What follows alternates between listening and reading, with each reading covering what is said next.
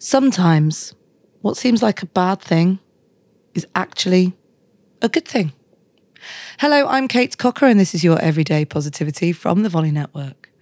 I'm going to say this to you. What if failure is a gift?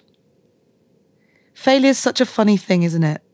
You hear people talk about failure when they've done it, when they've been through it, when they've recovered from it, when they've bounced back. Oh, I was in such a bad place, they say. And yet, when we see someone in the middle of a failure, in the middle of a mess, take it in the public eye, we're very quick to judge. We're very quick to go, oh, I'm glad that isn't me. And we're very quick to pounce on them in, cancel culture, for example.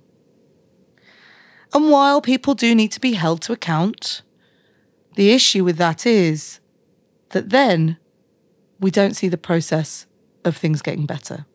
And so failure becomes something we're deeply, deeply, deeply afraid of because it's an area we think, oh gosh, I'm just going to make a fool of myself. No one's going to want to speak to me. I'm going to mess up. Failures come in all sorts of ways, right? The relationship that didn't work out. The idea you had that just didn't make it all the way through. The business you wanted to grow that didn't make it there. Even just the projects you were working on and you miscommunicated something. They are all hard to take. But what if they're a gift? What if when you clang up against some feedback that you weren't expecting, or you clang up against that relationship that went wrong, and you give yourself the compassion that says, you know what? You're human. You know what? You didn't get it right. And you know what? That's okay. What happens then is that when something happens like that, you can pick yourself up and you can go and try again. Because if you treat failure like a gift, when you open yourself up to it being a way of you improving or going at it again to get it right, then really you need failure.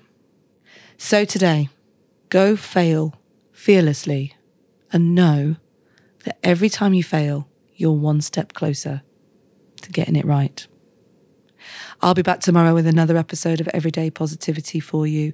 If you would like to just do a bit of an assessment on how satisfied you are with your life right now and have a think about in a bit of a group coaching session how you want to make it better for the end of the year, or at least make steps towards it, then please come to the Wheel of Life session on Sunday that's being run as part of the Squirrel membership in the Everyday Positivity Patreon.